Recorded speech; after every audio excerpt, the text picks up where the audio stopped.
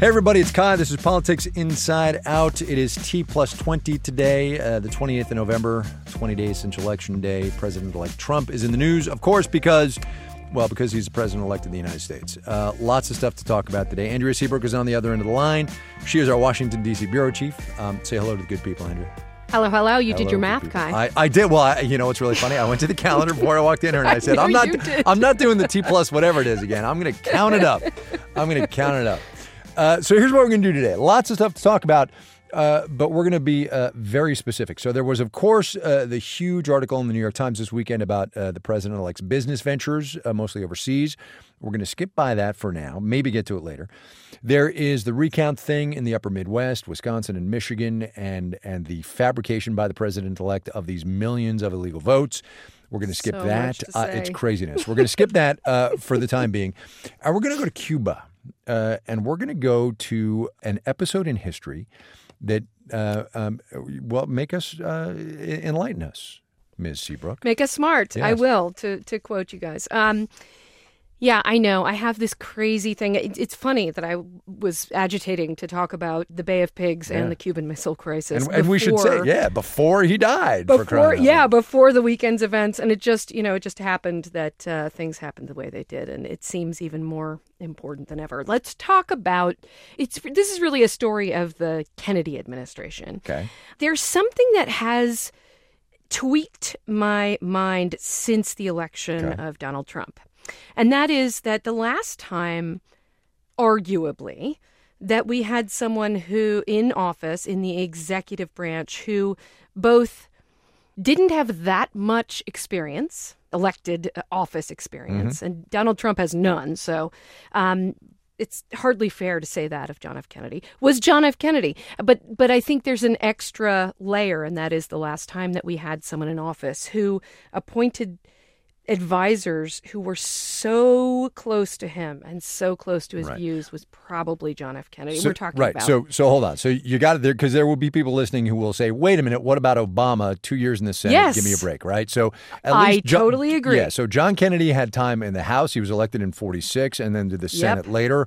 Right. But the point here is the circle of advisors, right? That's what we're talking about. The circle of advisors. And I think it's important also to notice that Barack Obama, while he had no direct experience, appointed people who weren't necessarily in his inner circle. He allowed sort of the debate anyway. Now, let me not pass judgment and say that there is plenty of room now for Donald Trump to build that kind of rapport. But I think there are important parallels to learn from history, looking at how John F. Kennedy dealt with the Bay of Pigs, which the invasion, which was started, the wheels for which were starting to turn before he came in, and the Cuban Missile Crisis.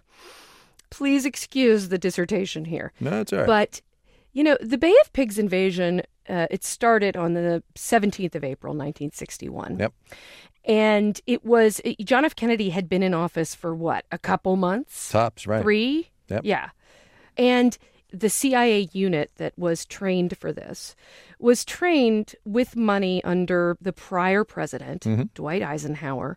And it was a full-fledged plan. Right? It was a plan to come in and say, Fidel Castro took our nation, took Cuba, which, America had huge economic interests in banks, oil, sugar, coffee, you name it, that Castro and his people, basically, excised. So this whole idea to come in and retake Cuba was thought to be sort of easy as long as this one plan was followed. Now, what happened was it started around the 13th of April, 1961, and a couple days later, the rest of the world figured out that the United States was backing this giant paramilitary force. Right. And what John F. Kennedy did at that point, having a couple of months in office as the executive of the United States, was call off all of the air support for that fight, which, most historians believe is the thing that doomed that invasion that doomed the Bay of Pigs, and actually strengthened the relationship between Khrushchev, the premier of the Soviet Union at the time, and Fidel Castro. very shortly thereafter, a year and change, a year and a right. half after, you have Khrushchev, the USSR, acquiescing to Fidel's requests for, hey, these people 90 miles north of me, they attacked me. I should have missiles here. And what that led to was the Cuban Missile Crisis, which was the closest the United States ever got to an actual nuclear war by almost every historian's estimation. So is the parallel here the perils of inexperience? Is it the perils of seemingly ill-considered changes of plans? Because both of those seem to be applicable to the Trump administration, the incoming administration, and what we know about it. It wasn't so much about Kennedy himself as it was surrounding himself with people like his brother as Attorney General, people like him who thought like him, who provided an echo chamber rather than a robust foreign policy debate. Besides the fact that he himself had no grounding in the kind of robust diplomatic foreign policy experience that kept us out of the Cold War, ultimately. So let me get you to present day. And I know you saw over the weekend the whole hoo-ha about Kellyanne Conway, who was the campaign manager for the Trump administration and is now rumored to be up for several jobs within the administration. She goes on the Sunday talk shows and torpedoes in a very public way Mitt Romney, a man who has said very bad things about Donald Trump, but about whom Donald Trump seems to be considering for Secretary of State. Make the advisors on the inside pushing out or on the outside pushing in parallel here, right? Because Kellyanne Conway is she either she's off the reservation or there's a whole bunch of like upper level three-dimensional chess going on here. That's really hard to figure out if the advisors are off the reservation or they're allowed off the there's something to gain from the future Trump administration from allowing Mitt Romney to be considered a candidate. It's so hard. Okay, here we go. Go ahead. Politics on Mars. Politics on Mars. It's really it's totally true. I would be able to game that with some authority, having seen a lot of administrations play me through the press and everyone else. Yep. But I can't now because I don't. It just doesn't make any sense. I think my main point here is that Donald Trump is not weak. I don't think there's any question that Donald Trump will be timid in the face of some kind of threat. I think, in fact, the problem is the opposite. He may not understand the possibilities of international speech, even his Twitter account and how that could change diplomatic relations. And I think, last thing. No, go ahead. We have to understand it's a different world when you have a non-career politician at the helm who has never been in a national crisis that way. Absolutely. And it is the whole, just to get to the fundamentals of this podcast, it is the whole insider versus outsider debate. Exactly. I heard David Frum, who has been a guest on Marketplace many times and was a regular commentator for us. I heard him say something really interesting the other day. The space between, there is no gap when you're the president of the United States between words and actions. Words are actions. And that is the thing that I think has a lot of observers, analysts, political scientists, journalists, and politicians trepidatious about what's going to happen and what is happening, because that distinction seems to not exist inside his mind. The big point in my mind is this. Americans want somebody really different running the government.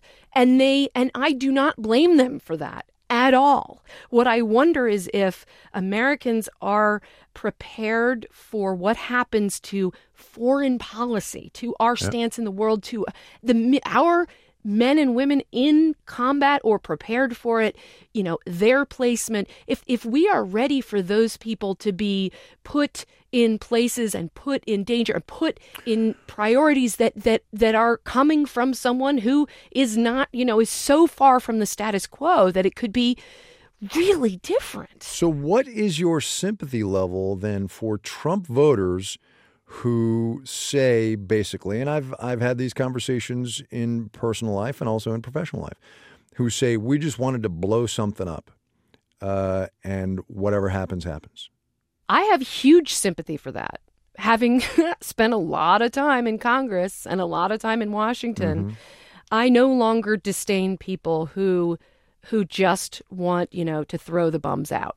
We go through, we're almost like a phoenix in some ways, and we should be. Sometimes we blow ourselves up and we remake ourselves, and that's okay. What I worry about is the lack of continuity in the diplomatic sphere, in the international sphere, in our military sphere. I worry that it will stretch to those things because we don't get to control what other countries do. We don't get to say, like, you shouldn't listen to this so much because he's just an egomaniac, or whatever people say about Trump. Man's the president of the United States, right? He's going to be the president of the United States, the commander-in-chief. Yeah. All right, so we're going to leave that there because that was a lot. Sorry. No, that's fine. That was a lot to chew on. Tomorrow and in coming days, we're going to do some more questions off our Twitter feed. She's at Radio Babe. I'm at Kai Ryssdal. The show is at Marketplace.